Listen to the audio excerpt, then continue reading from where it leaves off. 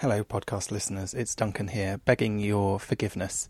This episode of Primitive Culture has a slightly lower audio quality than you're probably used to from us. Basically, what happened was Clara and I were having some trouble with our internet, so I had the bright idea that we should just phone each other and record that way. And although we record locally, so the quality of the call shouldn't affect the audio that you get, I had forgotten that when you leave a telephone in the same room as a microphone or a speaker or something like that, it generates a kind of unpleasant interference noise. So my side of the conversation, you'll hear a fair bit of buzzing and chirping and kind of general strange audio. The great Christopher Jones has done his best to apply various audio filters to the podcast audio to try and clear that up, to try and improve the quality of it. So we're extremely grateful to him. But if the quality of this is not up to our usual standards, then I apologise and it's entirely my fault.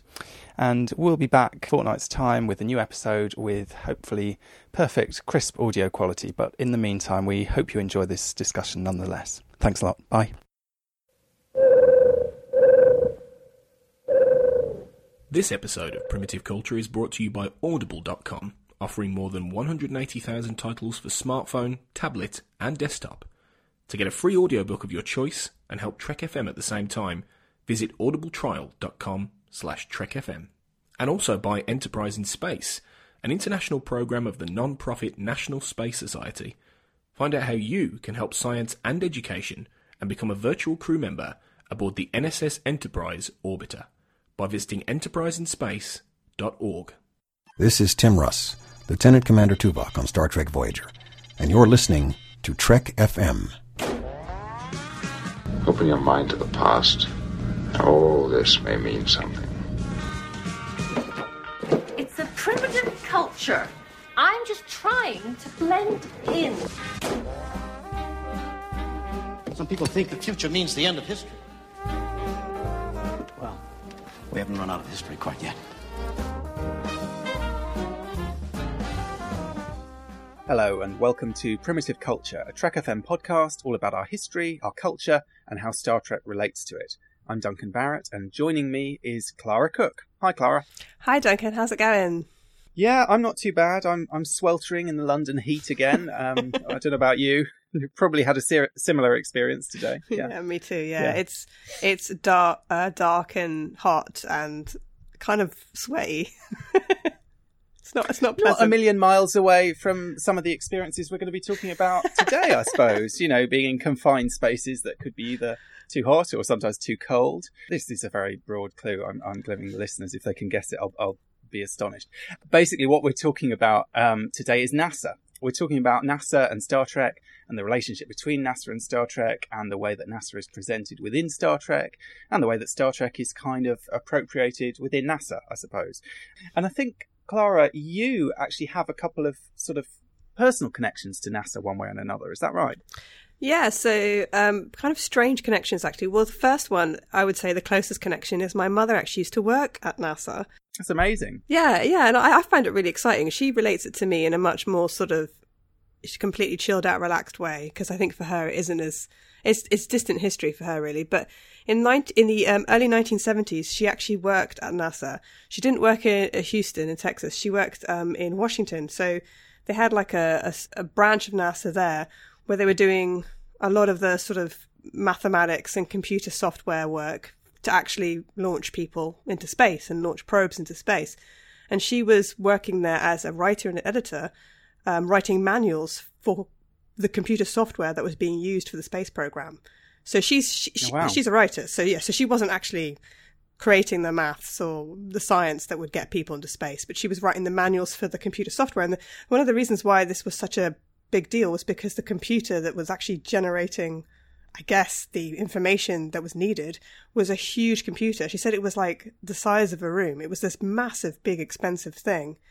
And it required so much software and so much sort of knowledge that she had to, basically the actual computer scientists had to write manuals for all the sort of mechanics of it.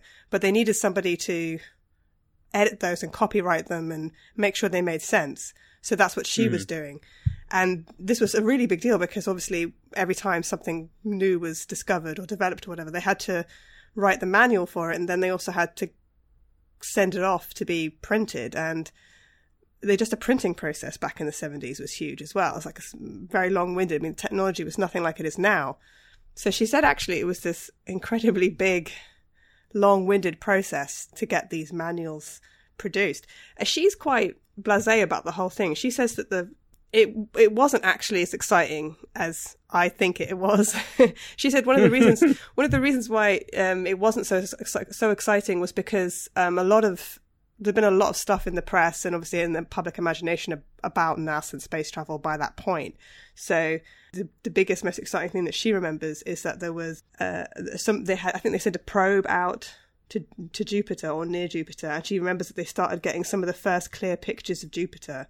And she remembers at the time she was married to an astrophysicist, and she remembers him. That's my mother's ex-husband, and she remembers him studying the pictures of Jupiter and how excited he was. And she remembers everybody running around at her office, sort of looking at these pictures, and they were all really excited. And they blew them up on a big screen up on the wall, and everybody could look at them. So she remembers that as being the most exciting thing that happened at NASA while she was there. Nothing like men in space or anything like that. It was much more scientific discovery. I guess the thing is, though, with something like NASA, yes, it's a huge institution. There's people doing all kinds of, roles that maybe they're not literally the heroes flying the spaceships kind of thing. But, I don't know if you've seen the film Hidden Figures. That's a film that gives a real insight into some of the kind of work that's going on the ground. Essentially the maths, really. And I mean, obviously in a film like that, they can even make maths seem quite sexy and exciting and kind of thrilling. Down to the wire. But I mean, an awful lot of the kind of maths of the various NASA projects must have been just endlessly tedious and kind of, sort of by rote almost, and kind of getting all the small details right.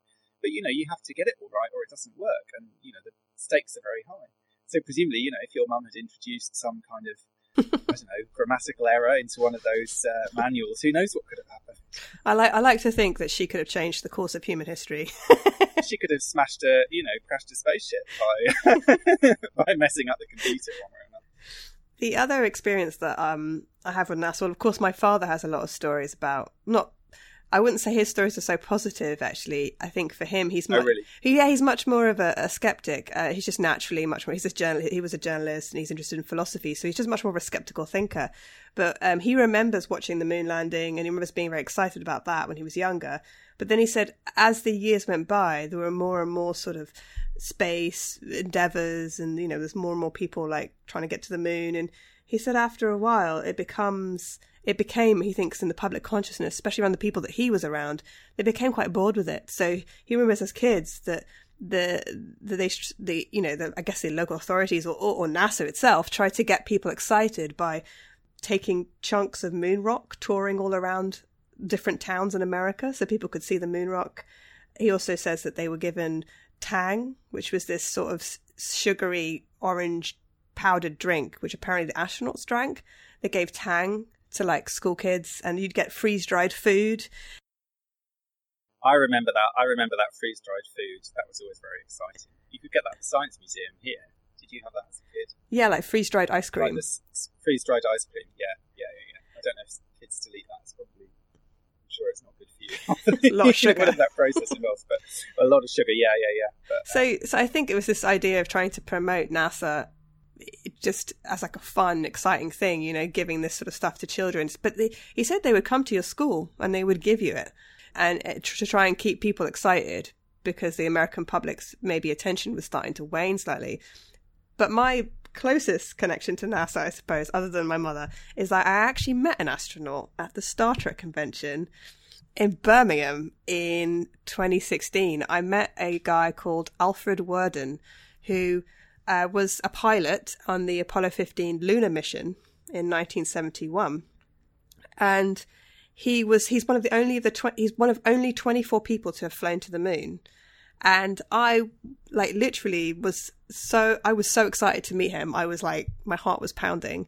And I went up and asked him if I could ask him any questions. Funnily enough, there was not a queue to speak to him. There was like a queue to speak to, Terry Farrell or, a bunch of other actors. But there wasn't a queue to speak to the astronaut. And I was really excited to talk to him. And he was totally unimpressed with me, I'll tell you. I asked him what was space like, and he was like, well, what's anything like? I asked him if he was lonely, because at one point he had to go round the moon by himself, and I think he's the only man to have been the furthest from Earth. He's like the only human to have been the furthest human from Earth. So he's been the furthest basically away. And he, I asked him, was it lonely, like traveling around that side of the moon by yourself? And he's like, nah. He had too many science experiments to do. He says, you're busy all day long. And it was interesting. He was interviewed at one point on a panel, and the interviewer, I think, was trying to sort of say, like, how did you feel when you left the atmosphere? Because I wanted to know that as well. Did it hurt, when you were going through the Earth's atmosphere, like at that speed? And he was like, nah. He was very relaxed about the whole thing. In fact, I think he was a little bewildered by all the Star Trek fans. Really? I bet. Well, it must have been kind of a shock. Although, interestingly, I don't know about the astronauts themselves, but obviously a lot of other people who worked at NASA were Star Trek fans, certainly in the later years.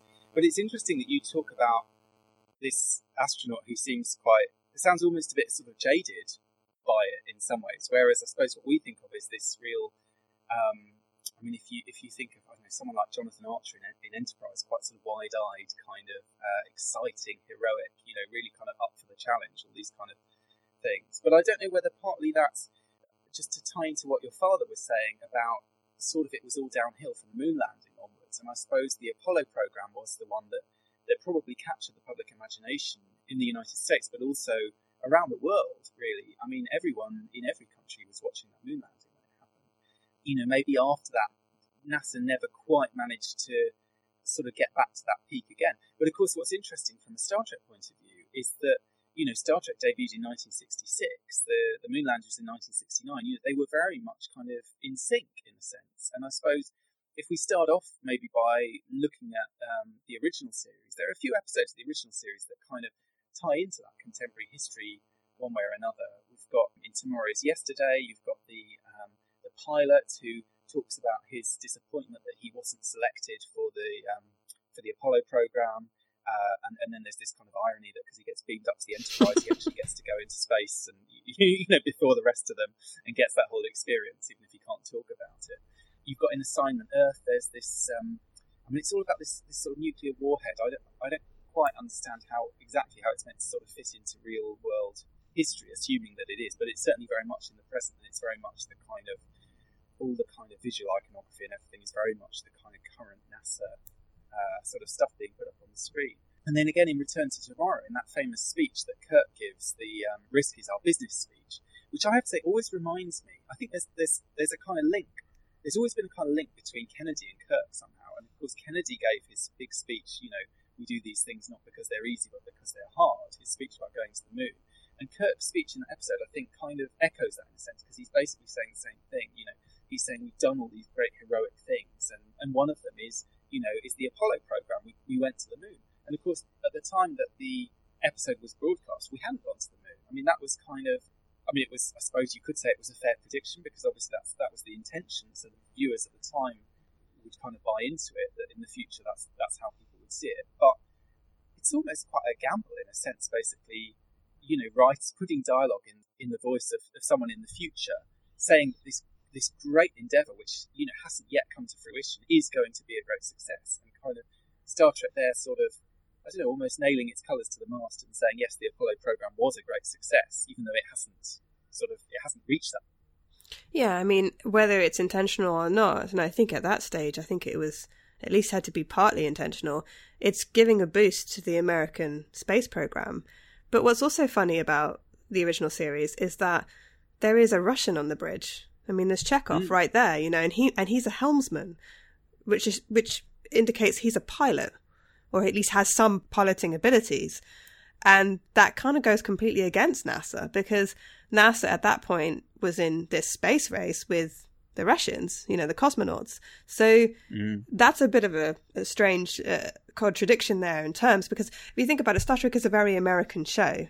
And there's, we'll go on to talk about other series as well, but there's lots of links to Star Trek episodes, to scenes in Star Trek, to like the ships and the design, to the names of the different ships in Star Trek, to the American space program. But Star Trek's like this idealized version of NASA almost, because except that I suppose they are perhaps slightly more militaristic, but they're this idealized version of NASA because of the fact that they do have these different nationalities involved in the space program in Starfleet. And I guess we'll get onto that because that's something that obviously the International Space Station's done. And later missions obviously have been very much a joint international effort. But it's interesting at that point that Roddenberry chose to have Chekhov on the bridge and Chekhov helping Sulu to fly the ship. Because at that point in history, they were trying to put American pilots in space to beat Russian pilots. So it's an interesting kind of contradiction. Definitely.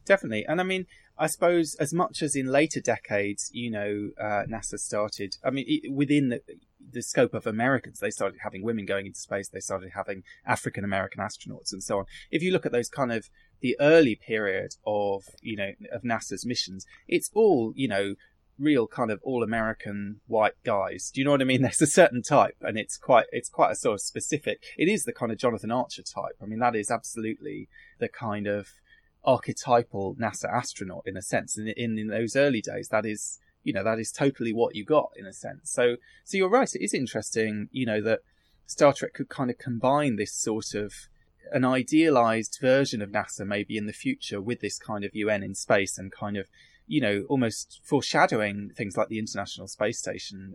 The other thing that's interesting about the original series is, and I did an episode quite a few months back now with Aaron Harvey, our art director, talking about some of the design influences. And he was telling me about some of the design influences from kind of NASA projects and from kind of contemporary projects to do with space exploration actually found their way into the design of the Enterprise. So things like Spock's viewer is actually very similar to a device that was being developed around the same time. Some of the kind of iconography around like the Delta Shield and these sort of things were kind of, feeding from that. And then these things kind of feed back into each other because later on in kind of Star Trek history, you have Mike Okuda designing mission patches for actual NASA missions as opposed to just, fictitious patches for kind of fictitious, Star Trek kind of NASA history missions and so on. And the kind of, I suppose the history of Star Trek and NASA is one that definitely, it sort of bleeds back and forth to a certain extent because after the original series came off the air, after the original series went into syndication and became this big thing and, the fans went wild and it became this kind of cultural phenomenon in a sense, that obviously fed into the space program and fed into kind of inspiring people to the point where at NASA they would, be naming their computers after Star Trek characters. I mean, apparently the computer on the shuttle, I think, was called Spock. And, a lot of people working for NASA were inspired by Star Trek one way or another. They're obviously not that astronaut that you spoke to. I mean, he was at a Star Trek convention, so he must appreciate science fiction at least a little. I think it was just interesting because either that or the paycheck. Yeah, or the paycheck. Actually, I think he was trying to get people interested in science is what he was trying to do. Right. Okay. And actually, I think the American public is very interested in science. I'll emphasize the Star Trek convention was in Birmingham in the UK, but in terms of NASA, the American public is very interested in science, and I think even more so than a lot of other countries. And people who are interested in science fiction generally are also quite interested in science. So I can see how NASA might want to make this connection. They might want to have a relationship with science fiction or with Star Trek in particular. It's funny that you should mention about the design because I have some Star Trek t-shirts, but I also have a t-shirt that has the NASA logo on it. And that's one of my favorite t-shirts and I wear it around all the time. And I routinely see people in London wearing t-shirts that have the NASA logo on them. I have a mug with the NASA logo on it. And I mean, I don't work at NASA. I'm probably never going to work at NASA. And I doubt I'll ever go into space. But there is something iconic about that logo. And heroic as well. And heroic, yeah.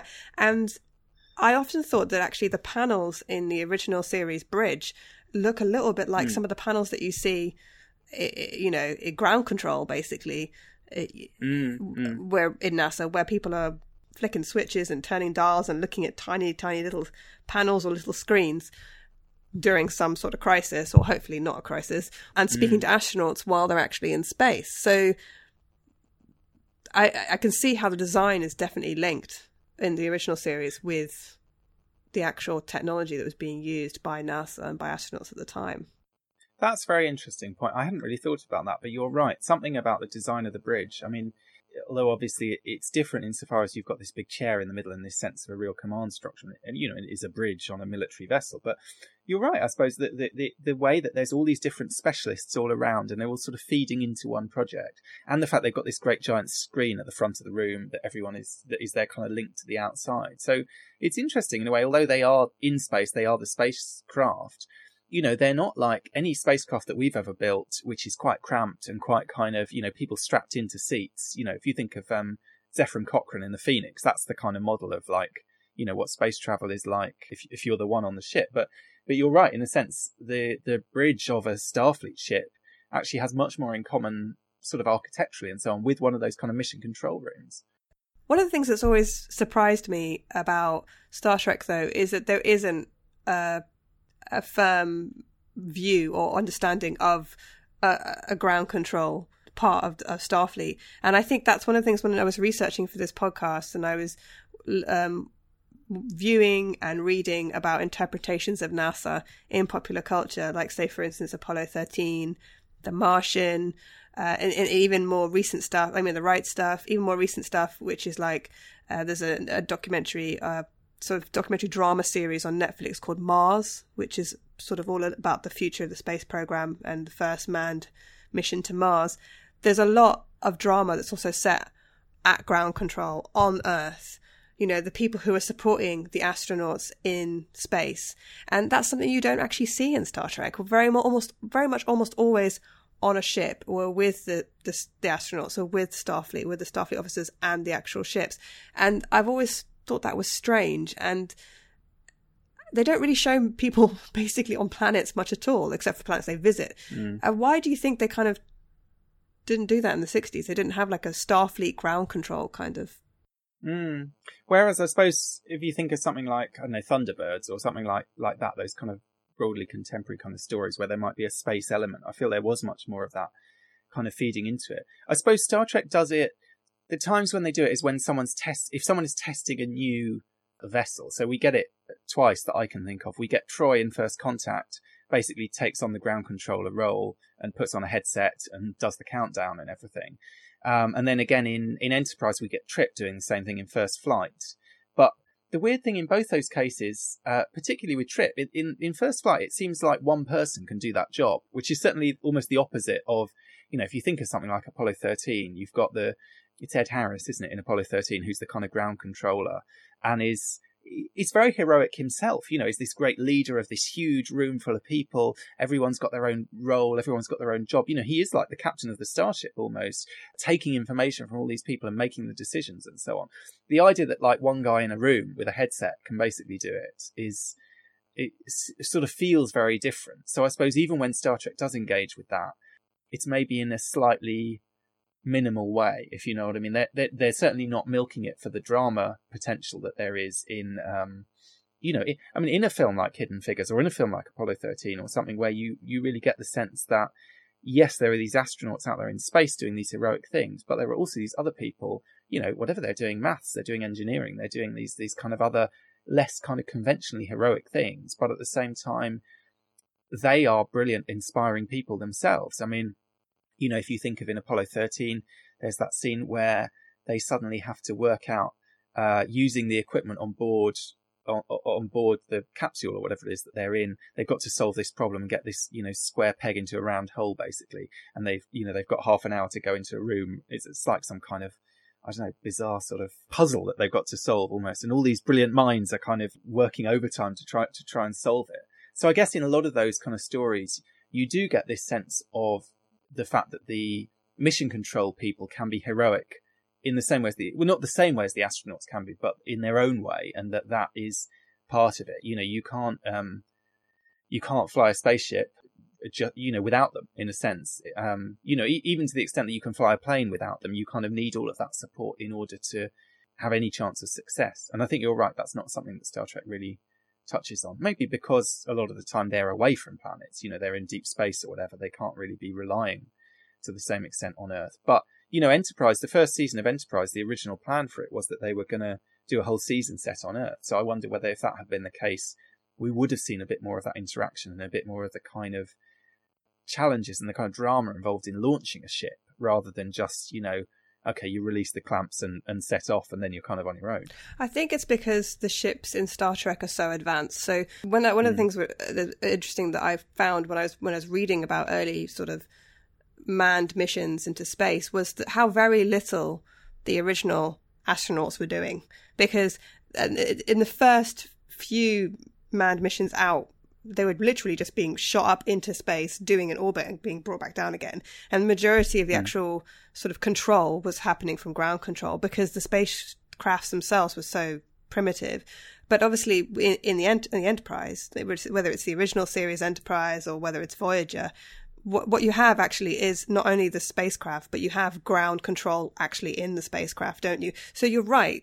Ed Harris's character in Apollo 13 is pretty much Captain Kirk. At one point in Apollo 13, everyone at ground control looks at Ed Harris's character and they're like, what are we going to do? They all look at him. They're looking to him for leadership. And it's like on the bridge of the Enterprise, when something goes wrong, everyone looks at Kirk and, he's got to pick up the slack. It's interesting as well because the more primitive the spacecraft and the less that it can do being, pumped out into space, means the more kind of developed the ground control has to be and the bigger the crew has to be on the ground, sort of controlling things and directing things and problem solving. And there's a new series on Netflix called Lost in Space, which is a reboot of the original, I think it was set in the 60s, it was originally the 60s, Lost in Space. And there's an episode in it, spoilers for anyone who's watching it, but there's an episode in it where in order to basically to save these bunch of people on a planet, in order to actually succeed in a mission, a very advanced spaceship has to be stripped down to being a very primitive spaceship.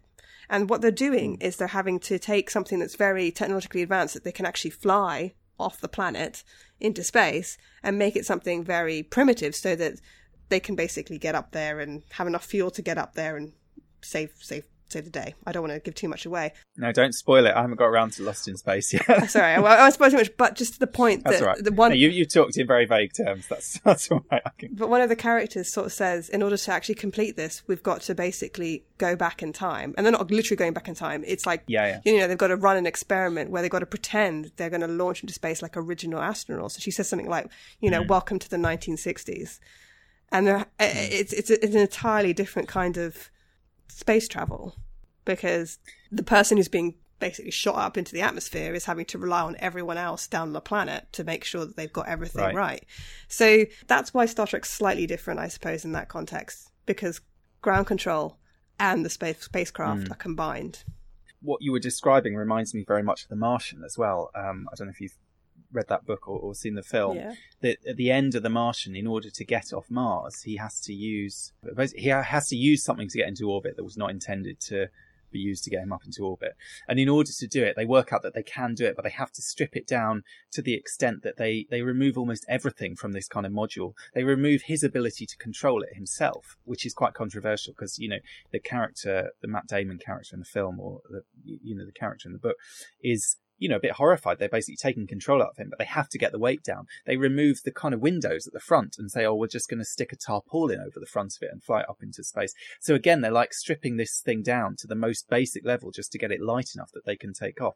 And as a result, he loses really any control over it. He becomes, just a sort of thing to be transported, which is interesting because when you look at the Mercury program, actually there was a kind of controversy around that, they had these kind of pilots, these test pilots and so on, who were involved in the program, but there was a kind of resentment that really they weren't doing anything. They weren't flying these things. They were overqualified is one way of looking at it. And in the film The Right Stuff, there's that bizarre scene where they start talking about whether they could get acrobats to do the job, or who could they get to do the job? Does it need to be someone who knows anything about flying?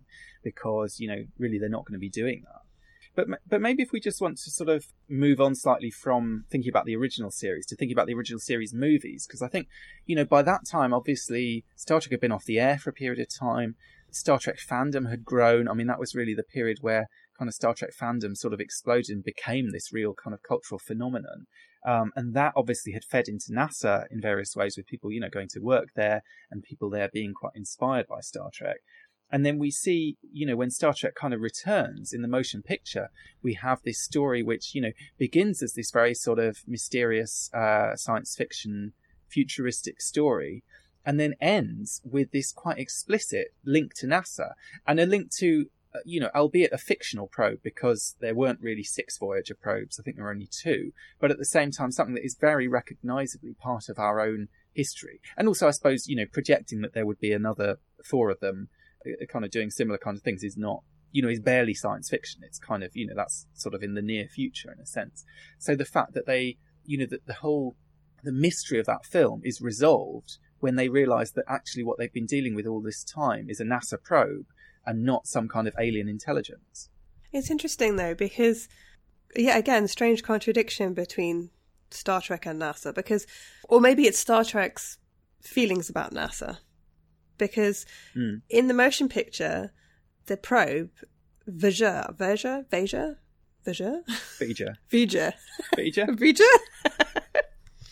One of those. Voyager, let's call it Voyager. It actually is a destructive element.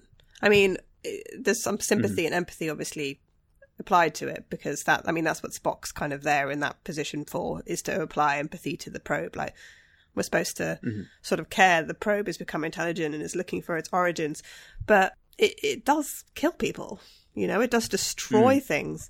And similarly with the later episode of Voyager, which I know we'll talk about, there is a probe in Friendship 1, I believe it is. There's a probe, and Friendship 1 also wreaks destruction.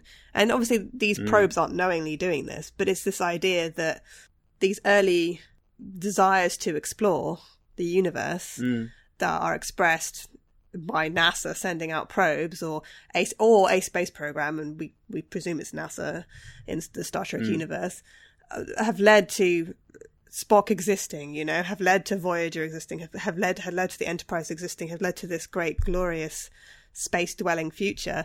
But they've also led to destruction and disaster as well. So, and there's a very interesting line that Janeway says at the end of Friendship 1. She says something like, exploration. I mean, I think Chakotay says something like exploration is really, curiosity or exploration is something that's really, really desirable. It's really hard to, to resist. And she says something like, but no one should have, no one should have to die for it. Basically, no lives should be lost, whether it's millions or whether it's one.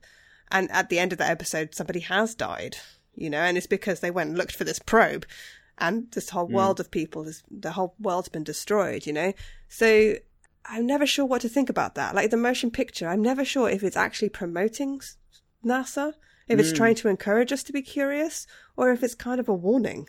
And I've always been confused about that. Every single time I've watched it, I'm like, am I supposed to feel good about this probe? Am I supposed to feel good that NASA sent this probe out, many, many years ago? Because if they didn't, if NASA didn't continue doing this, and if First Contact hadn't happened and all that kind of thing, then you wouldn't have characters like Spock and Kirk, and you wouldn't have the Enterprise. But at the same time, there's been a lot of disasters as well. And you could say the same for NASA. Yeah. Every single time there's a disaster in space and people die, there's a renewed public interest in the space program. It's almost, so it's a controversial thing to say, but it's almost one of the best things for NASA PR if something bad happens.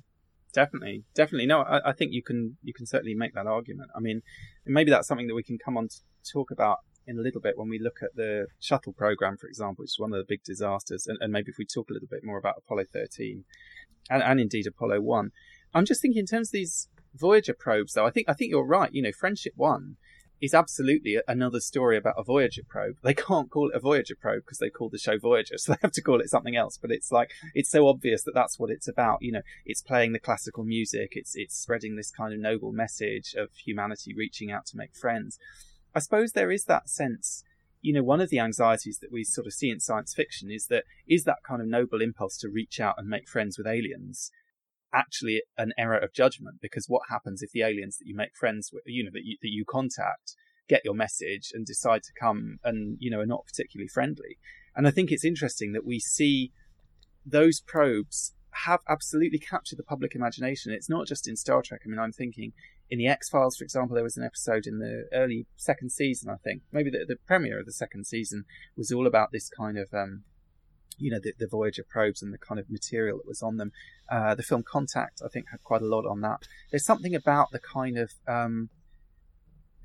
the innocence of it somehow, the idea of sort of trying to represent our civilization, trying to kind of send something out there. Even if you think of the Inner Light, I suppose the Inner Light is almost a version of the same thing. I looked up on NASA's website the history of the Voyager probes. They were put together by a committee chaired by Carl Sagan, and they included 115 images, a variety of natural sounds made by surf, wind and thunder, birds, whales. So, who knows, that could lead into Star Trek 4 again. I mean, maybe that probe was in response to a Voyager probe as well. There's no end to the damage they've been doing. And then they added musical selections from different cultures and eras, spoken greetings from Earth people in 55 languages, and printed messages from President Carter and the UN Secretary General.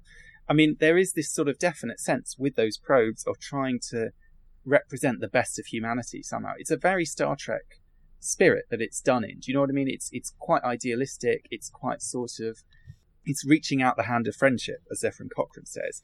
And yet at the same time, as you say, what we see repeatedly are these stories in which that turns out to have been a terrible mistake, or it leads to kind of unforeseen consequences.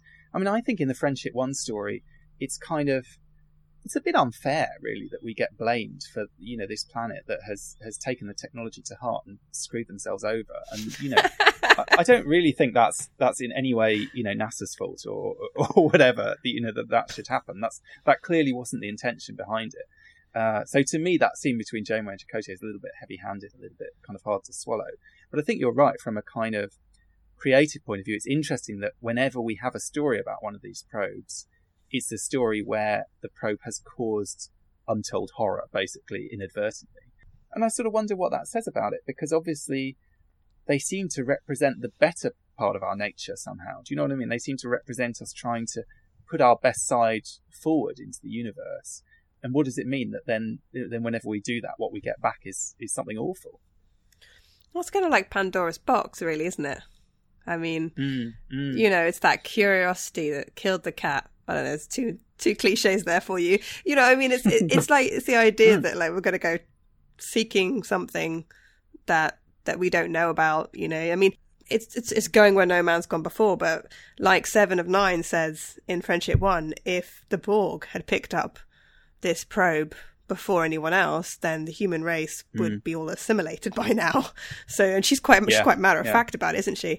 I agree with you. I think that there's this kind of weird contradiction between wanting to go out and discover things, but also finding out that actually there is a lot of danger out there.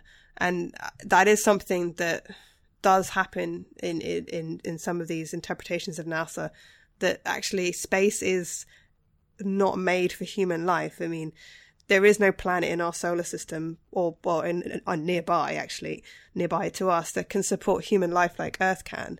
I did actually go see an astronaut speak a few years ago at a science centre in London. It was an astronaut called Mike Massimino. He talked a lot about the technology that he used. He talked about the studying that he had to do while he was at NASA. He talked about what it felt like to go up into space. But he actually got very emotional when he talked about Earth. He got more emotional talking about Earth than he did about space. He said, when you're out there and you look back on the Earth, you realise what a heaven it is. You look back and the Earth is the most beautiful thing out there. It's more beautiful than almost any other star, or any other planet, or anything else that you can see out there. You look back and it's not just because it's home and you have an association with it. It's because it is so perfectly designed to support us and because it is truly unique. And he did also say, when you look back in the other direction, away from Earth, you see this huge darkness. And it's beautiful, and there's stars, and there's the moon and everything. But he says, it's like this expanse of loneliness. And it's hard to believe there is anything else out there. Nobody asked him if he thought there were aliens. No one asked him that. But, I mean, I think a lot of people who do work in science and in the space programs around the world probably do actually think that there is intelligent life out there somewhere. But it's quite possible it's very, very, very far away and very, very different from what we imagine it would be. So there's this idea that if you send a probe out there and, like the idea that somebody's going to pick it up and listen to Vivaldi and look at pictures of, anatomical pictures of men and women and then sort of somehow digest the information and come and shake hands with us, it's probably quite unlikely. Not in that way anyway. So I can see how people, although they're excited about it, there is this kind of like idea that perhaps maybe where is the scientific gain in it compared to a lot of the other scientific work that NASA does, like a lot of the other tests that they do in space, a lot of the things where they try and find out to see if they can grow plants in space and the different kind of materials, spacewalks, that kind of thing. A lot of the science that NASA does that isn't as engaging to the public as searching for aliens or landing on Mars or landing on the moon. Sure. But to keep the public engaged and to keep them excited, you have to have these big goals. And that's absolutely a big part of it. I mean, I would say with these probes, there's something, they almost remind me of a time capsule. If you make a time capsule and you sort of put all these precious things in, you try to represent yourself to the future and so on. And the idea behind the time capsule is always that, in 50 years or 100 years or whenever it is that you're supposed to open the capsule, it's going to provide some kind of valuable record to the historians of the future looking back who kind of weren't expecting that. And maybe that's true. And maybe, when the time capsules that we've been building and putting together do get dug up, they will fascinate future historians. The only thing is there's probably a record of what goes in them anyway. So it's a bit of a kind of fiction, the idea that you're sort of trying to preempt archaeology. But I sort of wonder whether in a way we do it more for ourselves, more that the kind of act of trying to decide what represents us, how do we want to represent ourselves, is kind of important sort of as an end in itself almost. And I suppose it ties into very much in some ways what you were saying, what this astronaut was saying, going into space, having this kind of epiphany about the Earth, the beauty of the Earth, having this sense of how precious it is in that kind of void of space. And, we're familiar with that. We're familiar with the idea of the Earthrise experience, basically. Captain Picard talks about it in Insurrection. He says it was the moment in his life that was a perfect moment in time, was when he first saw the Earth from outer space. And, we've seen the pictures that are taken. I think it was the Apollo 8 mission. It was before they landed on the moon, but it was when they were kind of orbiting the moon. And so you have the moon in the foreground and the Earth in the background. And just the power of getting that perspective on the Earth where you're seeing it absolutely, not just from space, but from another heavenly body, from the outside, and being able to look back on it and really put into perspective, the kind of the wars and the conflict and the kind of day-to-day troubles and struggles of human life and get a sort of different perspective on it. And I suppose all these things tie into the kind of emotional power of the space program and the emotional power, which is very much wrapped up in NASA and, and in some ways with Star Trek, because it is that same kind of idealistic idea of, bettering ourselves, looking for the kind of best future, trying to kind of move beyond the petty squabbles of the past or the present. I wonder whether now might be a good time to sort of look a bit more at this kind of period of quite intense sort of interaction between NASA and Star Trek. And I suppose that is the kind of period really leading into the shuttle program. So, we kind of had, after the Apollo program, maybe there was a bit of a dip for a while. And then there was this real attempt to sort of reinvigorate public interest in space with the space shuttle. The fact that the shuttle was able to launch into space and then land again kind of gave it a kind of excitement. And of course, Star Trek was very instrumental in that, because the first space shuttle was originally going to be called the Constitution, and there was a massive letter writing campaign, just like the letter writing campaign that got Star Trek back on the air. There was a massive letter writing campaign to rename the space shuttle and call it the Enterprise. And so it was named the Enterprise. And apparently when it was wheeled out for its kind of first public appearance, they were playing the original series theme tune. And, you've seen those photos with the cast of the original series all there for this kind of event. So there was this real kind of attempt to incorporate Star Trek's sort of fictitious history with NASA's real history, in the same way as we see in later shows. The space shuttle appears as one of the kind of antecedents of the futuristic enterprises. There's this sense that there's a kind of a lineage of design and of ships and of vessels that kind of goes from, the HMS Enterprise, the boat, all the way through the space shuttle Enterprise through to, well, I suppose the NX-01 and then through to Kirk's Enterprise and so on. But there's definitely this idea of the two sort of cultural phenomenons almost working together. And it's what Constance Penley, in her book NASA Trek, calls NASA Trek.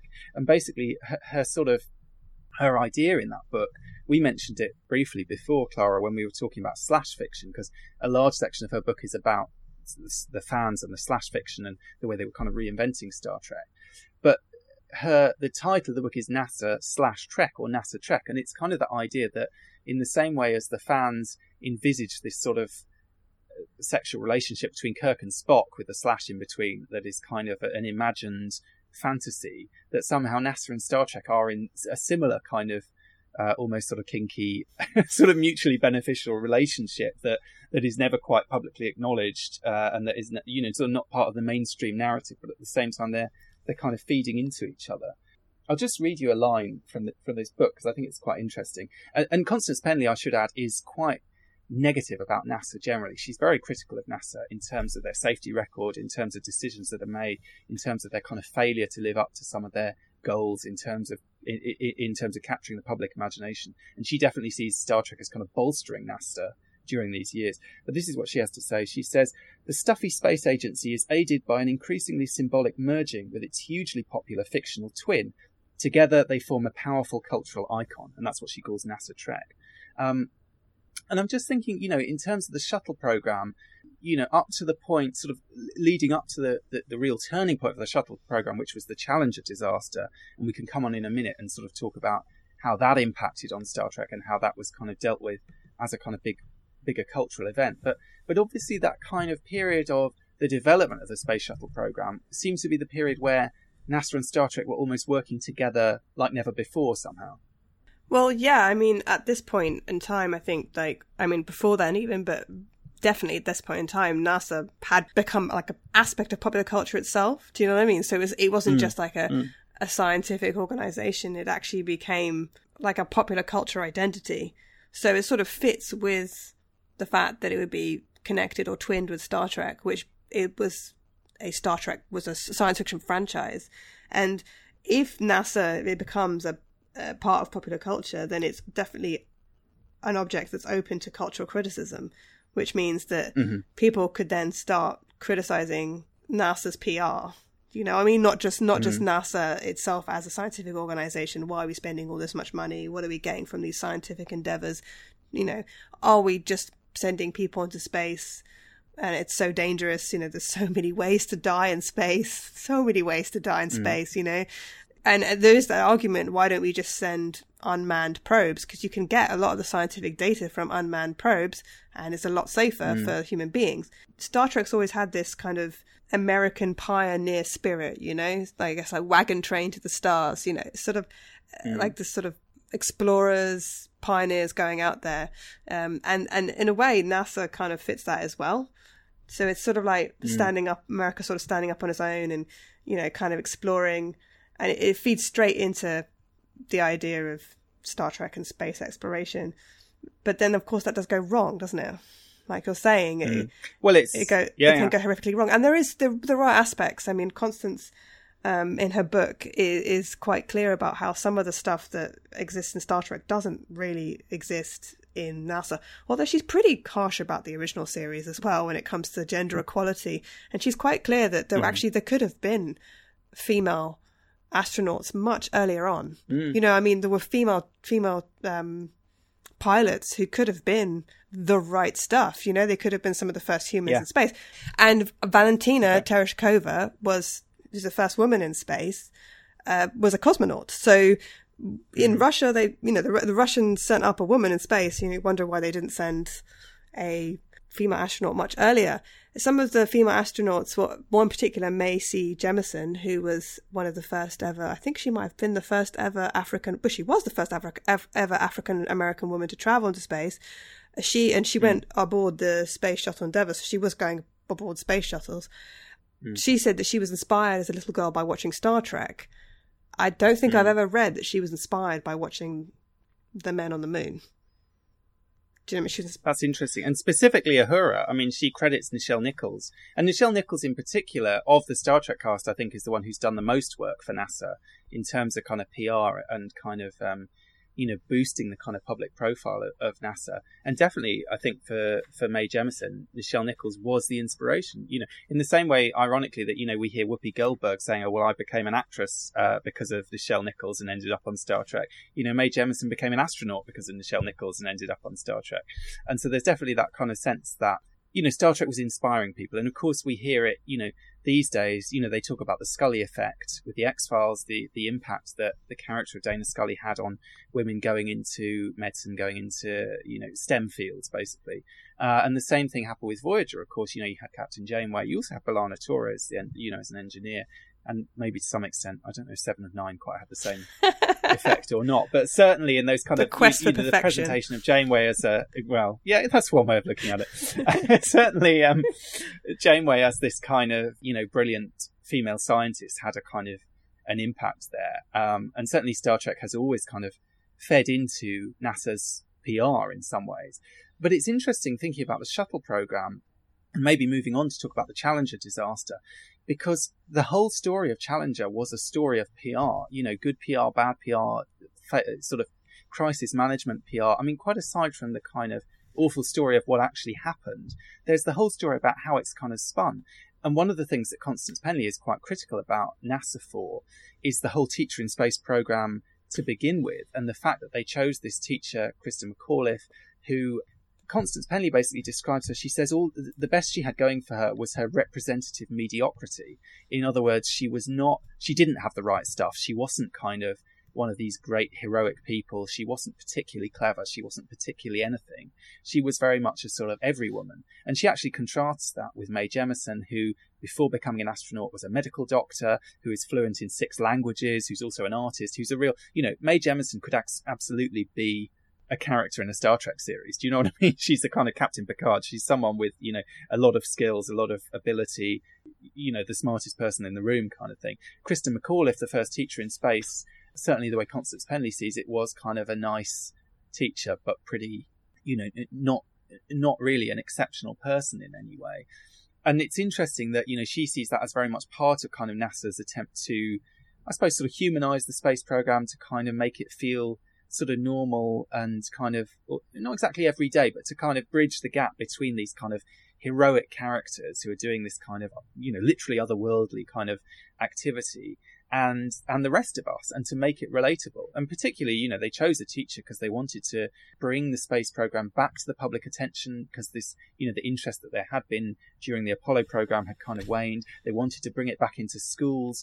And, when that space shuttle disaster happened, millions of children around America were watching it live on TV because they were watching, they'd been primed to have this sort of educational experience with this teacher going into space, which is why it kind of traumatized a whole nation, a whole sort of generation of children. And I mean, I'm, I think, a little bit young to remember that, but I remember going to America, a few years after it happened, and the kind of, just picking up on some of the kind of sort of cultural power of that, because I'd spent a term at a school in the States, and I think they were kind of making commemorative coins for the Challenger and stuff at that point. They were kind of into the kind of memorialization of it. But the other thing that's interesting is, that Constance Penley talks about, and she talks, going back to the fire in the first Apollo mission that killed the astronauts there as well, is the extent to which NASA also tries to spin these disasters and to try and sort of minimize the impact of them. So you had that famous speech that Ronald Reagan gave after the Challenger disaster. Amazing speech. They slipped the surly bonds of Earth and touched the face of God. Really kind of trying to make something heroic out of this catastrophe, human and institutional catastrophe. In fact, as we know, it's not really true. It didn't launch up into space and explode. Their capsule fell down to Earth. They didn't die till it came back and hit the sea, I think. It was a slow and awful process. It wasn't a brief kind of painless death. And the same thing with the Apollo 1 astronauts, the ones who died on the launch pad. Constance Penley goes into some detail about how NASA liked to pretend that it was all very quick, and that, there was this very quick fire and they died almost instantly. And in fact, they have tapes of them, awful tapes would be to listen to, of these people suffering and screaming and, taking quite some time to die in that situation.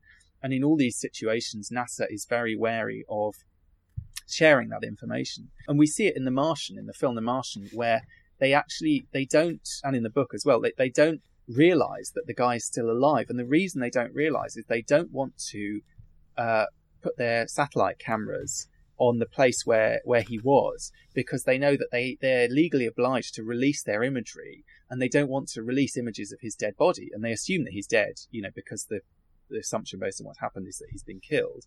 And then as a result, it takes them, that much longer to deduce that actually he's survived and that he needs rescuing. And then there's this whole interesting thing about how, and they talk about this in The Martian, they talk about it again in Apollo 13, once the disaster strikes and there's the potential to save the day, suddenly everyone becomes interested again. You get that in Apollo 13 when they launched. The TV networks weren't even broadcasting the launch. They were bored with it by that point.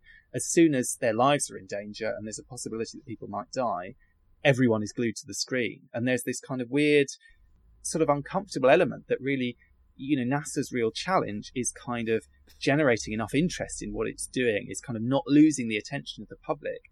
And yet the only thing that reliably seems to do that is a disaster, or ideally a disaster that, can be kind of brought back from the brink at the last minute. Yeah, Apollo 13 is a film about a failure. It's a huge failure. They never make it to the moon. And if you think about all the money and all the expertise and all the time spent getting them into space, building that technology, planning that mission to get them to the moon, and they don't get there, and they almost die on the way back. Well, they almost die on the way to the moon. It's a disaster, but it's one of the most uplifting films out there. And it's a hugely patriotic film. And afterwards, Tom Hanks, went to the White House, and at the time there was legislation that was, going to be passed and being debated about whether or not the space program, NASA, should get more money. So it was used as an example, weirdly, despite the fact that it's a film about a disaster, to show how brilliant NASA is, how many smart, intelligent people are employed there, how NASA can just, think outside the box, how creative and how inventive and amazing they are. But it is actually a disaster. It's a mistake. It's a bad thing. It's not a film where people successfully achieve their mission. It's interesting because in Constance Penley's book, she does actually quote James Gunn, who's a science fiction writer, and he says that in an essay he wrote in 1974, he claims that the Challenger disaster was the best thing to ever happen to NASA in a long time, which is pretty unkind thing to say, really, for the families of the poor astronauts. But he says that he predicted the greatest threat to NASA's popularity would be its increasing mundanity. No more poetry, no more human adventure. He says the Challenger disaster and the deaths of 7 astronauts have made NASA a more popularly appealing science fiction story, giving back to the agency an aura of risk, heroism, and excitement about the unknown. And it's also, quite clear that science journalists, which is where a lot of this stuff gets reported. I mean, obviously the Challenger disaster was huge international news because of the deaths. But even anything to do with space, it only really ever gets reported when there's either breakthroughs or spectacular failures. So if there's a rock, when the piece of Mars rock came back, everyone was really excited. Could it be signs that there was once life on Mars? It can't just be a rock. Do you know what I mean? There is science happening all the time, and the scientific discovery is happening all the time, and NASA's doing a lot of science. But what I noticed is that the stuff that actually gets reported has to be these miraculous, sort of interesting, fantastic, amazing breakthroughs or spectacular failures. So in a way, James Gunn is kind of right. The idea that just going to put people in a shuttle, they're going to send them out into space, it becomes almost quite routine, there's no risk about it, no heroism, it becomes quite mundane. But if everybody in America is reminded that it's dangerous, that the public is reminded that these missions could end in death, then there's almost this heroism attached to it. And it's interesting that Constance Penley is so negative about Krista McAuliffe and about the Teacher in Space program. She doesn't seem to like the idea that people have made Krista McAuliffe into a hero or into a heroine. She wants people to sort of see the program for what she thinks it is, which is that they chose this woman because she was good for PR. She seemed, I suppose, like the model of a Republican housewife. She was a teacher, but she had no interest in science, and they couldn't really kind of convince her to be interested in science. And she doesn't seem all that sympathetic to the idea that millions of school kids around America might want to think of this woman as a heroine in order to be able to psychologically deal with her death, which they witnessed pretty much live on television. And I don't know, there is something about mythologizing the past. Maybe that's the way human beings deal with things. I think it's especially the way the American public deals with things, is mythologizing terrible disasters, turning something that is actually maybe just a tragic accident, and or in the case of Challenger disaster, I suppose there was negligence as well, but tragic accident or some sort of strike of fate, or something that was a disaster because of negligence or mistakes, but turning it into something heroic because it makes it more psychologically easier to deal with. And I think that in a way that's NASA's definitely probably exploited that. I mean, they had that big memorial, didn't they, to all the people who died, all the astronauts who died, but also anybody who may have died in the process of, I think it's anyone who's died in the process of trying to get to space. So, maybe test pilots who've died.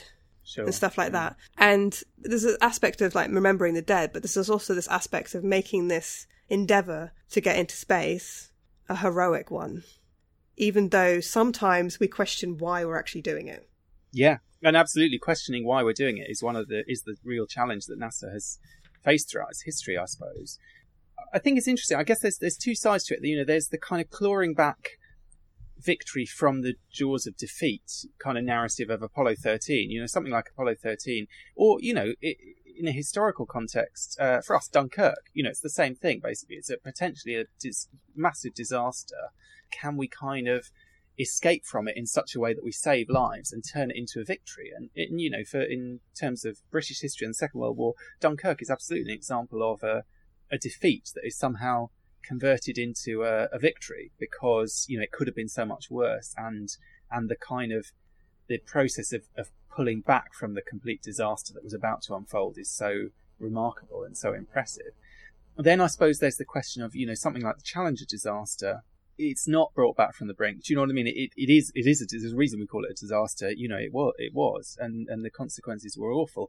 But there's this attempt to kind of produce a rhetoric that makes it seem like a kind of noble sacrifice, that makes it seem like a kind of heroic endeavour, and kind of obscures the negligence, obscures, what Penley sees as the kind of rather crass kind of PR game. And Star Trek is, to some extent, maybe part of that, because, Star Trek 4 came out. I mean, I assume Star Trek 4 must have been in production when the disaster happened. But I think it's kind of interesting. It carries this, a kind of in memoriam sort of title card thing at the beginning, basically saying this film is in memory of the Challenger astronauts. But it also has this character of Gillian Taylor, who to me always feels, first of all, she feels like a sort of Goldie Hawn character in a sort of 80s rom-com.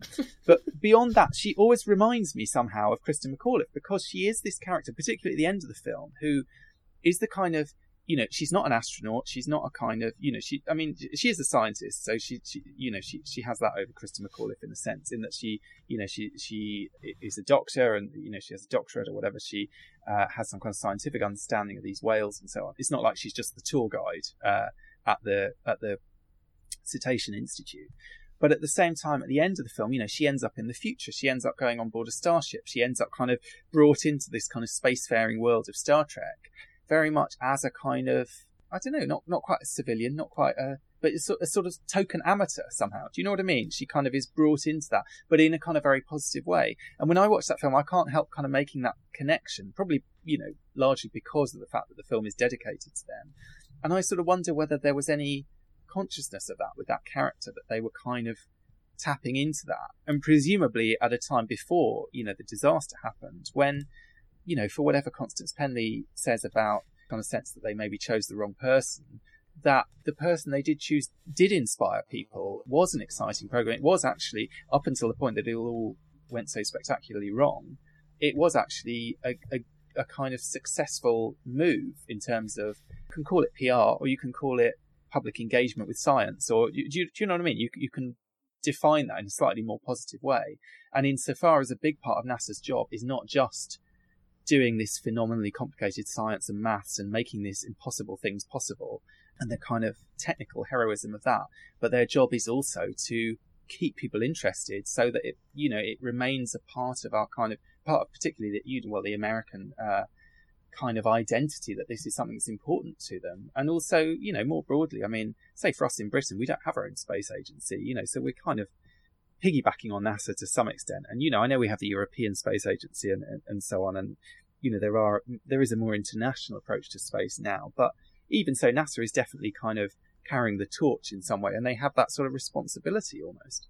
Yeah, and I think Constance Penley as well is also a little bit too harsh, to be honest. I think the thing is, any real benefits to humanity being in space, right, will only be felt long after we're dead.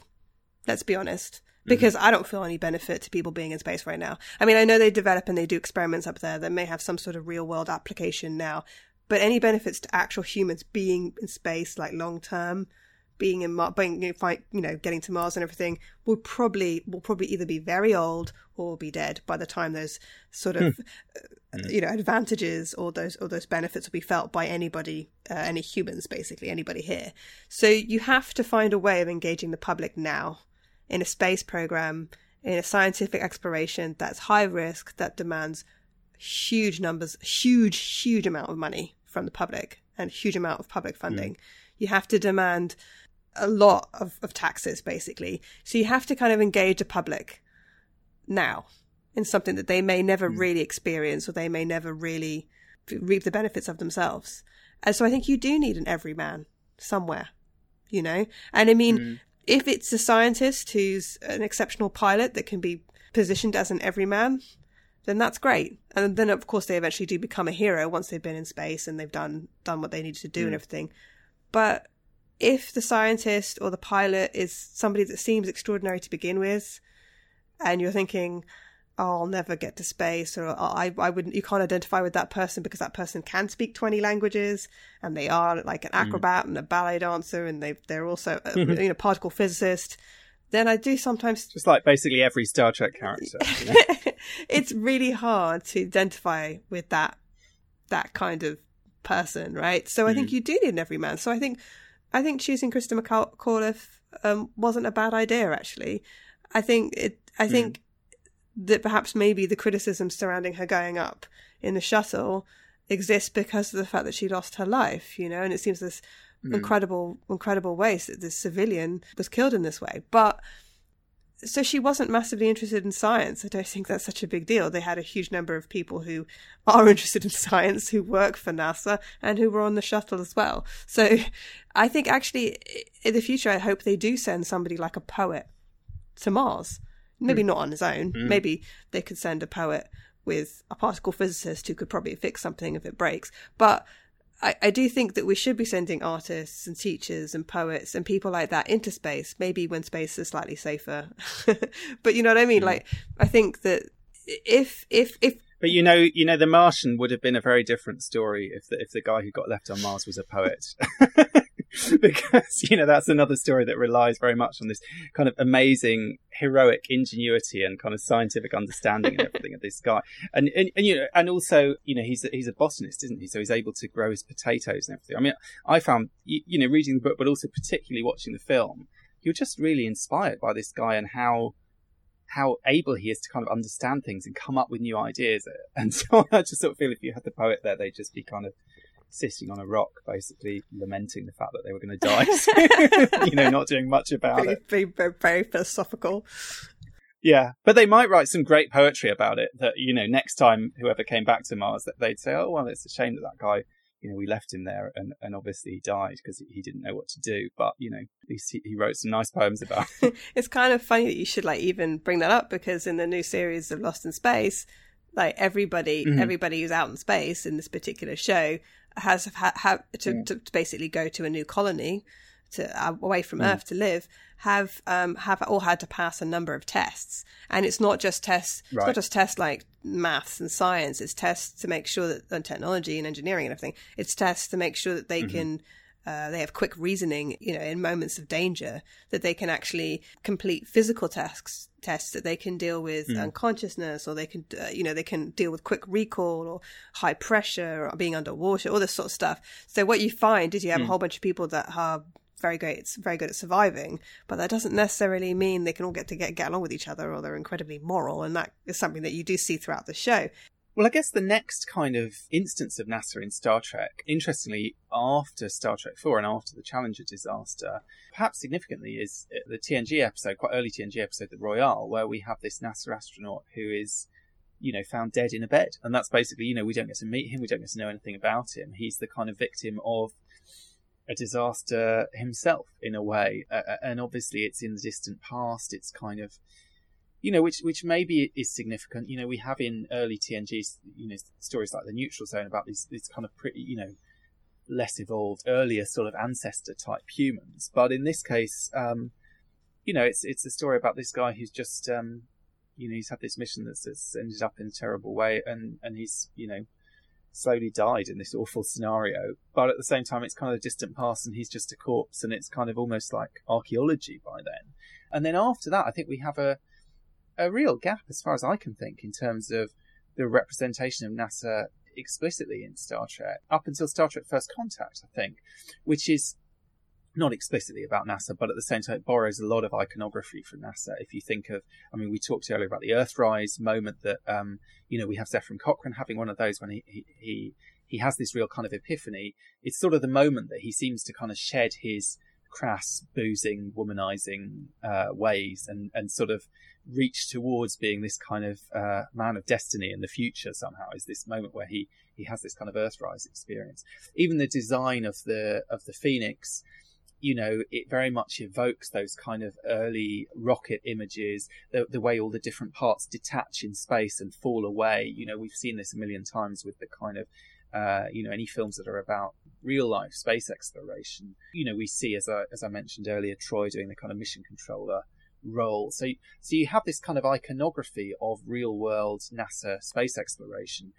But what you also have is something which I think is kind of a new direction for Star Trek at that point, and something that I get the feeling comes very much from Brannon Braga, because it kind of ties into a lot of his future work, which is that, and you get this slightly in The Royale, I suppose, in that The Royale is from an astronaut in the future, and the United States has a different number of states and all that sort of thing, but it's not really, that's sketched in such a sort of basic way that it doesn't make any impact. But what you have in First Contact is this idea of the kind of future history of Star Trek, what is our future but Star Trek's history, and this idea of when To the Journey, Shah and Tristan, the original hosts of To the Journey, were talking about some of these Voyager episodes.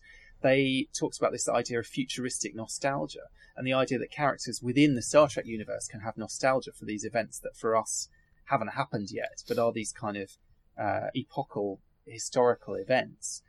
And it's sort of, I think First Contact kind of marks this moment where Star Trek begins to be interested in its own kind of prehistory, and particularly in terms of space exploration. So, whether that's the Phoenix in First Contact, whether that's the Voyager episode One Small Step, which is about this early NASA Mars mission and the guy who goes missing from that, and is very much focused on the kind of what that means for the members of the crew, what that means for Chakotay, for example, and the sort of journey of that episode is basically 7 of 9 learning to have this kind of historical reverence that, that we see, for example, Captain Picard explaining to Data when he says he wants to touch the Phoenix, that this is a part of their history that is deeply meaningful for them somehow.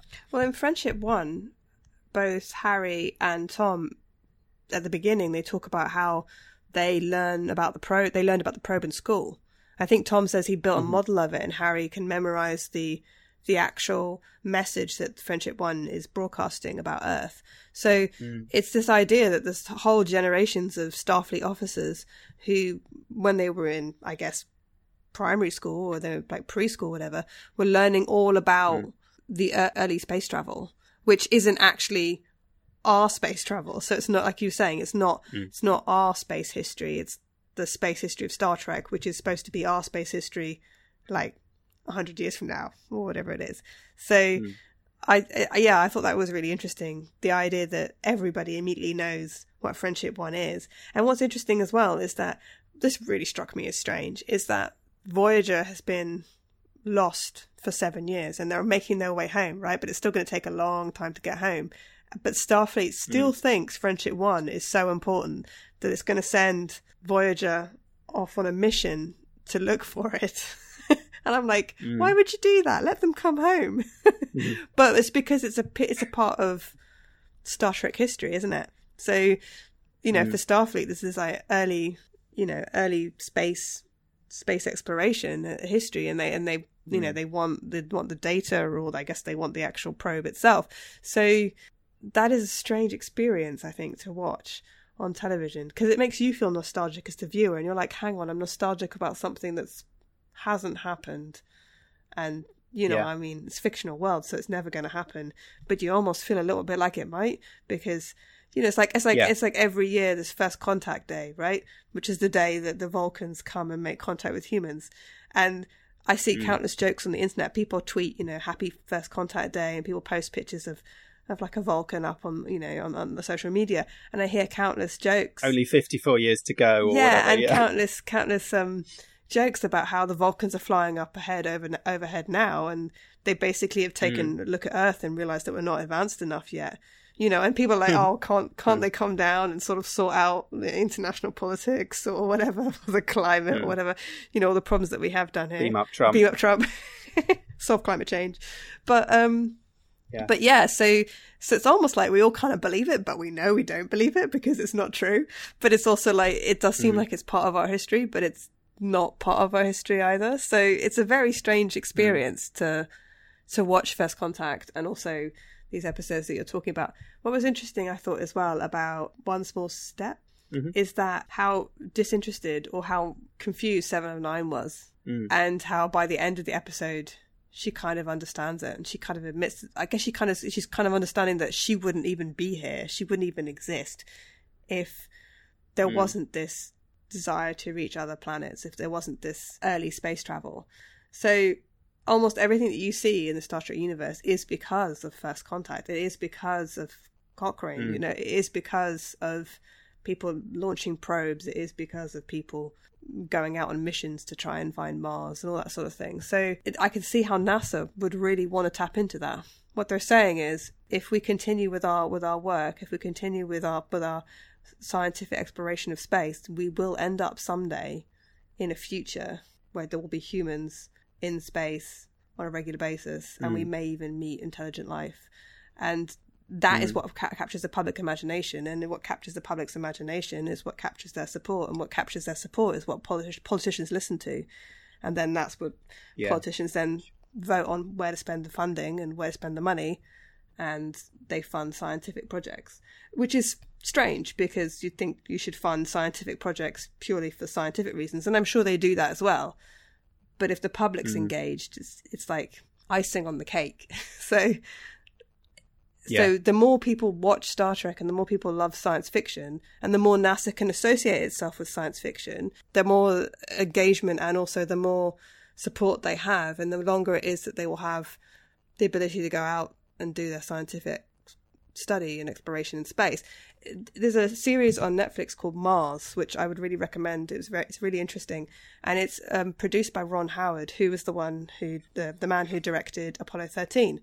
And it's a strange series because it's part drama but also part documentary, and it has a lot of talking heads who are actual scientists, and also interviews with astronauts, and it has a whole lot of information about NASA in it. But it's actually a fictional drama set in the future where people have landed on Mars, and there's some bad things that go wrong in the mission as well as some good things, but it's clear it's very entertaining, but it does also feel like a PR exercise to get people interested in the idea of going to Mars.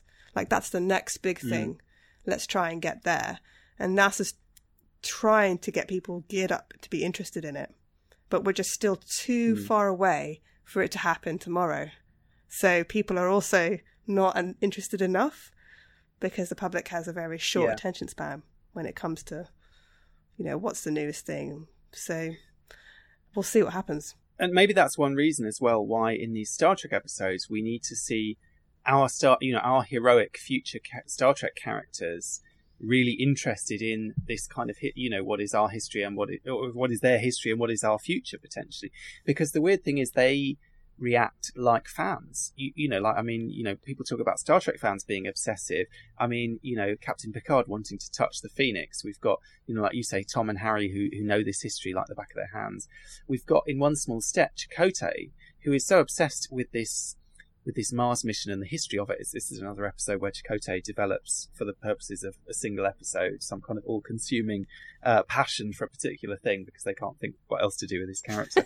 But in some ways, I sort of felt like watching One Small Step this week, I had more sympathy with Seven of Nine because Chakotay actually behaves really irresponsibly. He's so obsessed with getting his hands on this capsule and sort of finding out more about this bit of history. He actually disobeys Janeway's orders. He puts them all in danger. As Seven of Nine says, basically, you've probably got us killed, essentially, for this bit of history. I mean, he's kind of almost sort of fetishized this historical object to such an extent that he's obsessed with it to an unhealthy degree, almost. And of course, it being a Voyager episode, it all kind of works out, and they all survive it, and Seven has a learning experience and sort of understands the importance of history and the importance of nostalgia and all these kind of things. You don't sound impressed. Actually, I felt like, I just sort of thought like Chakotay's fandom in this episode leads in a slightly dangerous direction. I'm not that sure about it, but I think more broadly, what you're saying is this idea of saying, okay, so what NASA is doing now in the real world is going to lead to the Star Trek future. And I suppose, when Constance Penley was looking at it, they were these two things that were kind of smashed together with this slash in the middle. They're very separate. Almost what this sort of later Star Trek is doing, and particularly this kind of Braga Star Trek, is bridging that gap, is building that continuity. And in the same way as, you see on those kind of like the wall of the observation lounge with the different ships called Enterprise, there's a continuity, there's a line there.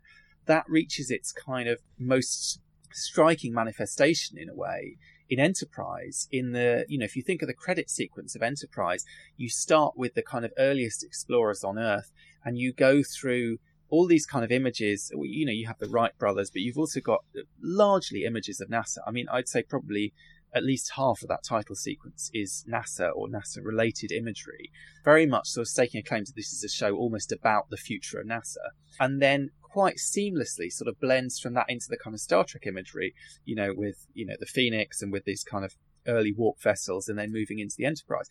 And the way that it's constructed, that sequence, if you can kind of ignore the music and just focus on the visuals, it's very much telling you this story that, this is one thing. This is one continuous story.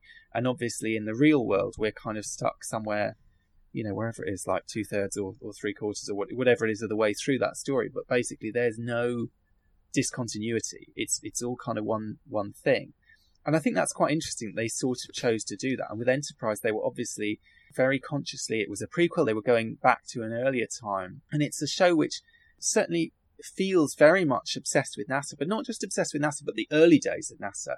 I mean, there was an interesting episode of Warp 5 that they did recently, which I'd recommend anyone go and listen to, looking at the movie The Right Stuff, which is about the Mercury project and the kind of earliest attempts to get Americans up into space, and looking at that in terms of Enterprise, because that was quite explicitly an influence that they were taking. Archer, for example, was seen as a Chuck Yeager type, and Chuck Yeager plays a big role in The Right Stuff as one of these kind of heroic pilots. And then when you get to the episode First Flight, a lot of the kind of storyline there is very reminiscent of some of the kind of the test pilot stories and the kind of the various elements of that. And certainly just more generally, Enterprise seems to be a show that is almost about NASA as much as it's about Star Trek. Yeah, and the first episode of Enterprise, Broken Bow, they don't actually like each other all that much, do they? I mean, T'Pol doesn't like Trip, and Archer doesn't like T'Pol, and I think even Malcolm makes some sort of derogative statement about Trip or something, and that made me really think of The Right Stuff, because actually at the beginning of all the sort of American pilots being kind of thrown together, and actually they're not all pilots. Some of them are from the Air Force. Well, I guess a lot of them are pilots, but some of them are from the Air Force and some of them are from the Navy, aren't they? So they actually aren't even from the same sort of military background, and they don't all like each other. In fact, there's real competition amongst all of them, and that made me think a little bit about some of the early episodes of the Enterprise, where there's this sort of tension between the people on the ship, because it's the first sort of proper kind of deep space Starfleet. Well, I guess it's not really Starfleet at the time, is it? I guess it's kind of early Starfleet, mission. So I actually thought it was very much like some of the stuff in The Right Stuff. It's very connected. And yes, Warp 5 did a podcast about this, so I would urge people to go and listen to that. It was really good. One of the things that you were talking about, trying to make it out that sort of NASA trying to sort of link to this fact that the future might be, we might have a space-dwelling public, like in Star Trek. We might actually have people on other planets. We might have people on space stations and stuff if we continue to explore space and try and get there safely now. Is that not that long ago, NASA commissioned a series of posters about space travel, and these are fictional posters sort of designed to... It's an interesting artistic take on science fiction, essentially commissioned by a space fact organization. So they're like mock travel advertisements for other planets.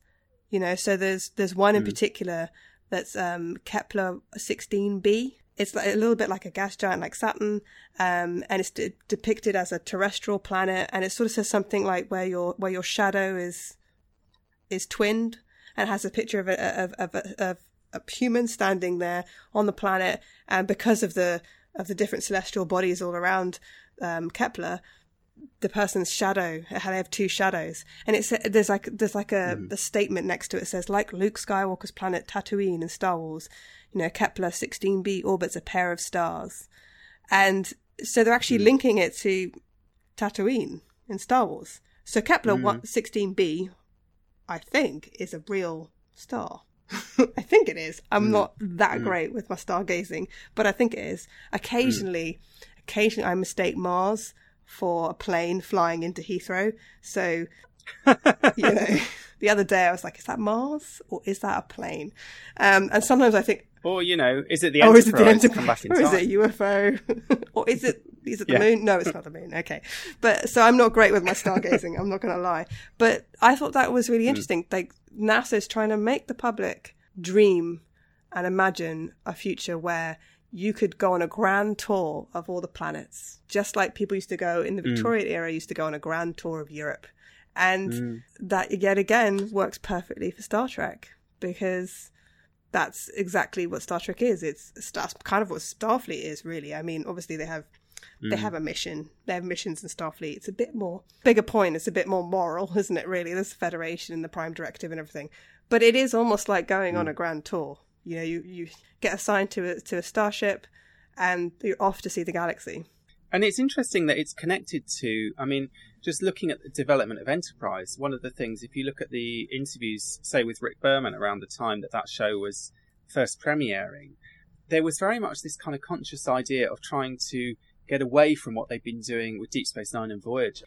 And basically what Rick Berman said was that he felt that with both Deep Space Nine and Voyager, you had a situation where you had a captain and a crew to some extent who were in a situation not of their choosing. So, Deep Space Nine literally opened with, he was a commander, with Sisko being sent somewhere that he didn't want to be. Voyager began with Janeway being sent somewhere she didn't want to be, the Delta Quadrant. And yes, their feelings changed in various ways over time.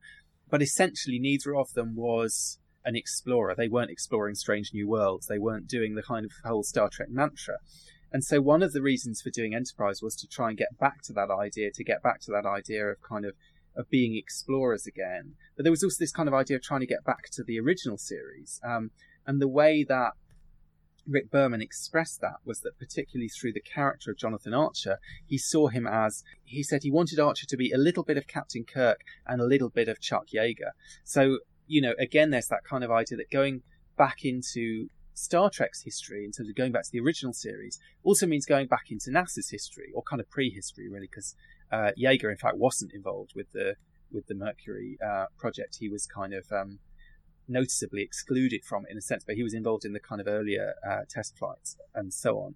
And I suppose it's interesting with Enterprise that, in terms of the iconography of Enterprise, in terms of the design, the uniforms and everything, Herman Zimmerman, the designer, Bob Blackman, the costume designer, and so on, were all very much inspired by contemporary NASA.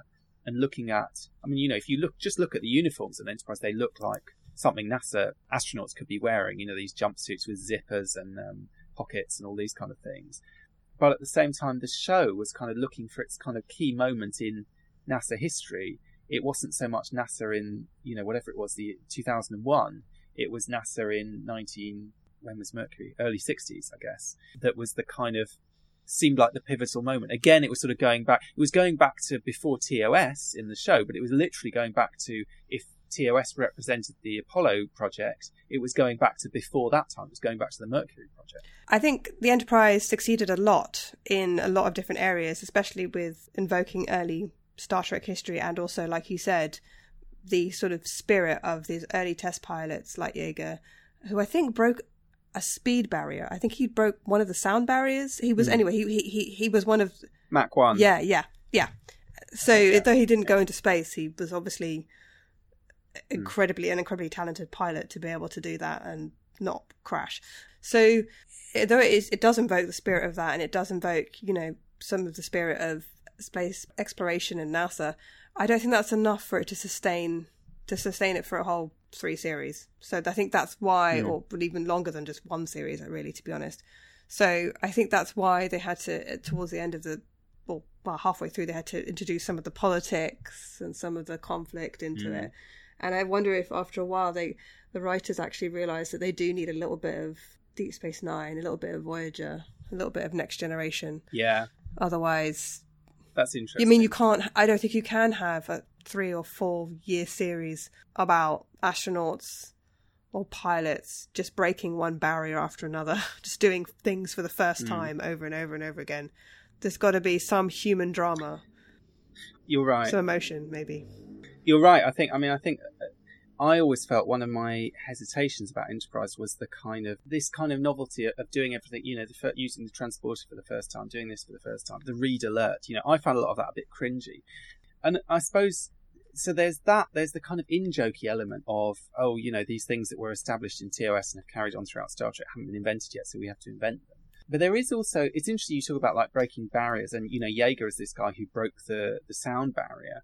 We see in Enterprise this obsession with speed. The speed of the engine. It's the Warp 5 engine. That's what the whole show is kind of built around. This concept of it's not just going at warp. I mean, Zefram Cochrane went at warp. This is going at warp 5, which is when we're finally going to be able to kind of go somewhere and explore.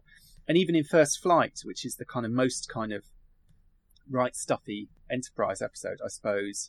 It's all about breaking the Warp 2 speed barrier. So it's, again, that kind of idea. And, after they broke the Mach 1 barrier, then they did break the Warp 2 barrier. Scott Crossfield, I think, was the one who broke the Warp 2 barrier. Do you mean Mach 2? Crossfield class. Do you mean what did Warp I say? 2? Yeah, that's right. If only. No, Crossfield didn't. As far as we know. We would have met the Vulcans like that already. Guy in TOS, he was beamed up. Exactly, he was beamed up we would, you're right, we'd have met them long since, yeah. Sorry, Scott Crossfield, who broke the Mach 2 barrier, and is remembered in the Crossfield class, which is what Discovery is. So, sort of even going right to most recent iteration of Star Trek, we have these kind of references. But, I mean, so I think it's interesting. I think you're right that in a sense, Enterprise had this idea of doing the right stuff, meet Star Trek. They were quite committed to it to begin with. But maybe gradually they started to realise they had to do more than that. And maybe that's one of the issues with the early seasons of Enterprise, is that there's a sense that they're kind of relying too much on this kind of prequel-y stuff and not really doing enough that's kind of new somehow. But I have to say, I think episodes like First Flight, I mean, that's a very popular episode. I can understand why. I think it's quite a fun, interesting, dramatic episode. It's quite nice to see. I do feel it's a shame in some ways they didn't get to tell that year-long story on Earth that Brannon Braga wanted to do, and that we didn't get to see a bit more of the kind of the sort of Project Enterprise, of the whole kind of NX side of it, as opposed to like quite quickly going into space and dealing with Klingons and dealing with kind of recognizable things, but with this massive caveat that we're not meant to know anything about anything yet. Which kind of creates a bit of a dramatic problem for Enterprise, because they're frequently dealing with things where the audience knows more about it than they do. And I think that is problematic often. For me anyway, Enterprise works better when it's doing, you know, when it kind of gets away from that, when they get away from the Klingons, or they get away from kind of, you know, sort of well-trodden Star Trek ground, that they're kind of limited in how they can approach it. But I suppose it's interesting, you know, as a point of comparison, looking at Enterprise and Discovery, which again, of course, is a prequel to TOS, a more sort of immediate prequel. And again, you know, certainly invokes the space program, not just NASA, but other international space programs in terms of the naming of things. I mean, you have things like, for example, the concept of a mission specialist, which is what Burnham is a concept borrowed from NASA. You have the naming, you know, the Buran, the ship that Captain Lorca captained before, that's been destroyed. The Buran is what is it? It's something to do with the Soviet space programs. There's a cosmonaut thing that's being referenced there. The Shenzhou is the name of the Chinese space program's capsules. So they're kind of continuing this idea of sort of borrowing from real world space exploration, at least to feed into the kind of naming of things. And of course, Discovery, you know, Discovery is named after one of the shuttles. I mean, I remember when they had that reveal and they were going to decide what the show was going to be called, I was thinking it's going to be one of the, you know, it's going to be one of the other space shuttles. It can't be Enterprise, obviously, because we know it can't be Enterprise, but they're going to go with one of the other shuttle names. And they didn't go with Challenger. Maybe that would have been too difficult. They went with Discovery, and, you know, and sure enough, that turned out to be the case. So I suppose in Discovery, it seems to me there's definitely this kind of real world spacey background there. But I'm kind of curious. I mean, what do you think? It's less obvious to me how that show engages with the kind of real world history and, you know, specifically the history of NASA compared to other Star Trek that we've seen. And I wonder whether, although it is a prequel and it is going back, somehow it's kind of avoiding those trappings that maybe Voyager and particularly Enterprise kind of got seduced by to some extent. I feel like Discovery is moving further away from sort of real world NASA history because it's invoking Star Trek history, you know, just the list of the captains that we saw on a screen at one point in one episode, the fact that we're seeing, like, that we saw the Enterprise at the end of the first series, and, you know, the fact that Sarek's in it and stuff like that. So I think for me, I feel like it's paying more attention to Star Trek history than NASA history, and I feel that actually Star Trek is getting further away from NASA as we start to have a more international community in space, rather than it being these two superpowers in a space race with each other. I'm talking about Russia and America, of course. You know, as we start to get further and further away from the idea of one nation dominating space, or the idea of conflict amongst nations up in space, and we start to get closer and closer to the idea of international cooperation away from the planet, then I think we're starting to get into perhaps maybe a less NASA-dominated awareness of space travel. We're starting to get more, perhaps maybe into more of a Discovery type of science fiction, you know, where you have lots of different nationalities on space missions, and you have, and I think like what we were saying, you know, about having people in space who aren't necessarily scientists, you know, I mean, harking back to Chris McCauliffe, you know, NASA for years, and this is one of the strange things, has never really tried, well, that we know of, publicly investigate like human relationships in space. But there is this idea that if you're going to send people to Mars, it's going to be a long trip. The best thing to do would be to send a couple, you know, send two people who are in a relationship, or two people who would be in close contact with each other, who can rely on each other and would work well together. And in the first few early days of NASA, there was no indication that the people that they sent up there were really going to work well together. It was basically a collection of individuals who had the skills, I suppose, to go into space. But now there's this idea of, you know, who's going to work well with others, and who with the combinations of people that are going to work together. And I suppose they have to work well with each other, but if they're forced into that situation.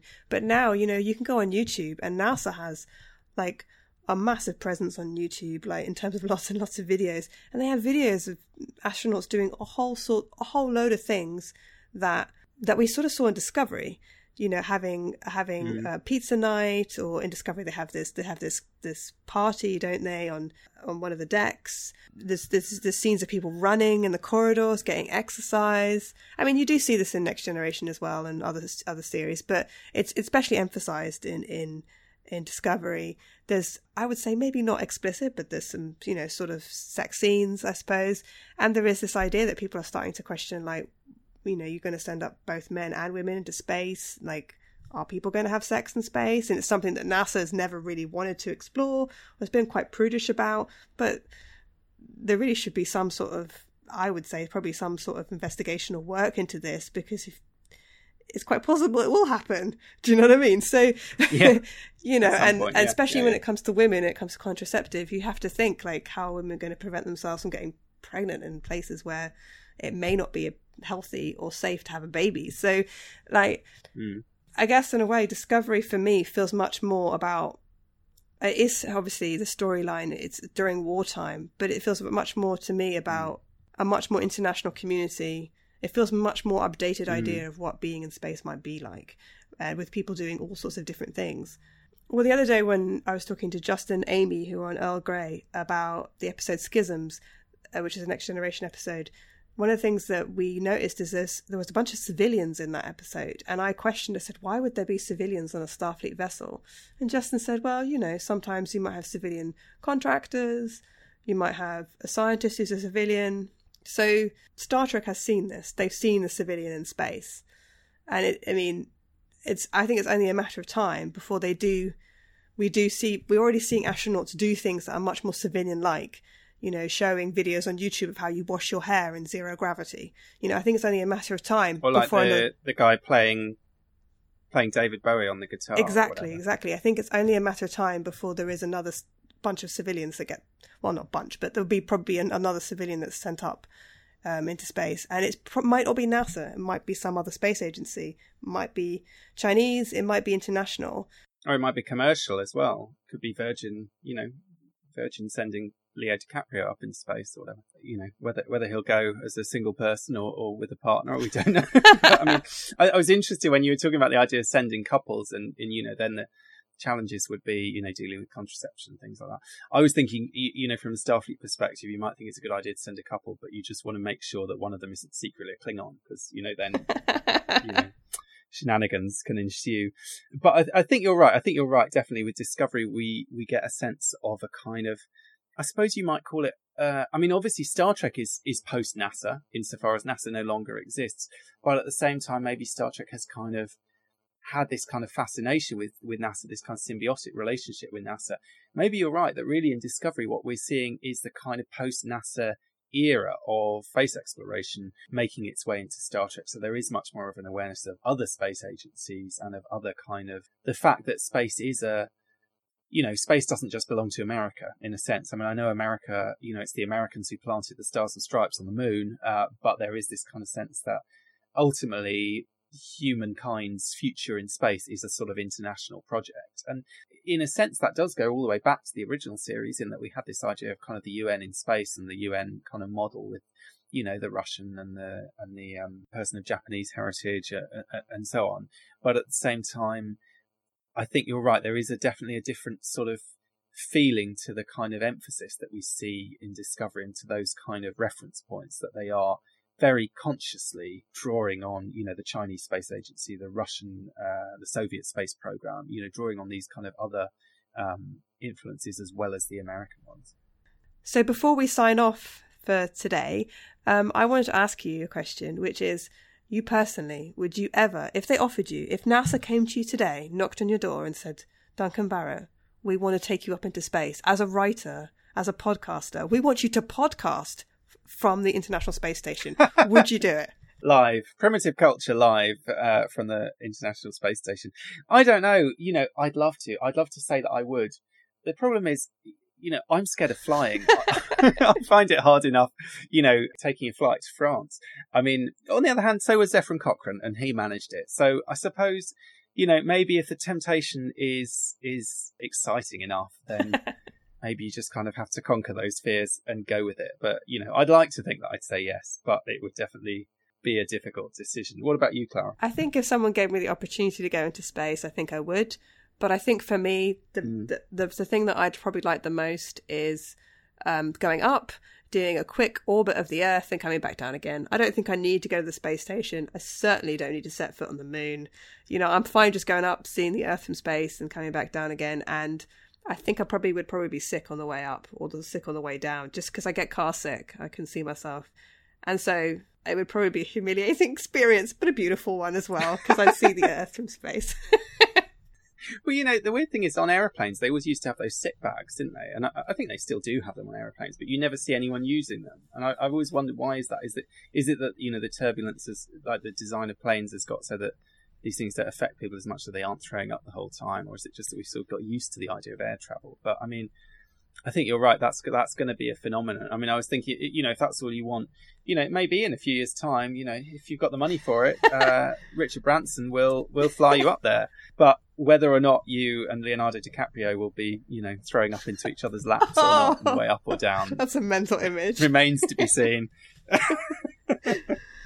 But anyway, I mean, it's been fun talking about NASA today and the relationship between NASA and Star Trek. But that's not the only thing we've been talking about on Trek FM this week. So here's a listen to some of the other things that you may have missed elsewhere on the network.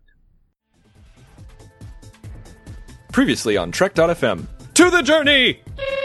You really did reorient my thinking about the mess hall. Now I need to rewatch every scene with the mess hall and try to visualize Neelix's kitchen as the captain's dining room. I just assumed that when she said, this used to be my private dining room, that she meant the whole mess hall, like the entire room that they're in. That would be gigantic. How have I watched Voyager for what is now 23 years and not realized this? The 602 Club. He can be soft and caring and then suddenly be funny and sarcastic, but he's, you know, it's sort of that scene where he's with his therapist in the car and she's supposed to be evaluating him and he's saying, she goes, you know, I love this just as much as the next girl, but, and then she said something like, who's that girl? Oh, the next girl. The next girl. The one who clearly is better than you. The Edge, a Star Trek Discovery podcast. You know, Admiral Cornwall, like, let's discuss this more and, you know, take off your comm badge. Like, who would do that to an admiral? And so it's like, how did he have that, you know, knowledge? Warp 5. Good thing they had those peaches at the start of the episode. Good thing he convinced her to bite it. The moral of the story is always eat your peaches. Mm-hmm. Yes. Chekhov's gun. I'm telling you. Chekhov's peach. And that's what else is happening on Trek.fm. Check out all these shows and join the conversation about your favourite corner of the Star Trek universe and beyond. You'll find us wherever you get your podcasts. If you're an Apple user, be sure to hit the subscribe button in Apple Podcasts on iPhone, iPad or Apple TV, or the desktop iTunes app to get the latest episodes as soon as they're published. And please leave us a star rating and a written review. If you're not an Apple user, we've got you covered as well. You can find our shows on Google Play Music, Stitcher, TuneIn, Spreaker, SoundCloud, Windows Phone, and in most third-party apps. And you can stream and download the MP3 file from our website or grab the RSS link. We'd love to hear your thoughts on today's show, and there are many ways for you to do that. The best place is to join the larger conversation at the Babel Conference, our listeners group on Facebook. Just type in Babel, that's B-A-B-E-L, into the search field on Facebook and it should come right up. If you'd like to send us an email, you can use the form on our website at trek.fm/contact. Choose to send to a show and select Primitive Culture. That will come right to us. You can also find the network on Twitter at TrekFM and on Facebook at facebook.com/TrekFM. We are Primitive Culture and we are your hosts. My name is Clara Cook and you can find me on Twitter at ClaraJeanMC. My co-host is Duncan Barrett and you can find Duncan on Twitter at Barrett's Books. If you'd like to help us keep all our shows coming to you each week, you can become a patron of the network on Patreon. Visit patreon.com/TrekFM. That's patreon.com/TrekFM to get all the details. Perks include early access to episodes, exclusive content, producer credits, and more, available through our special patrons website, Patron Zone. It requires a great deal of money to produce, host, and distribute these shows each month. We really appreciate any support you can give us, and hope you'll join the team. Again, you'll find all the details at patreon.com/TrekFM. Now I'd like to express a big thank you to our executive producer, Amy Nelson. You can find Amy Nelson on the Earl Grey podcast on Trek FM. So thank you everyone for listening to this episode of Primitive Culture, a Trek FM podcast about our history, our culture, and how Star Trek relates to it. You blend it all.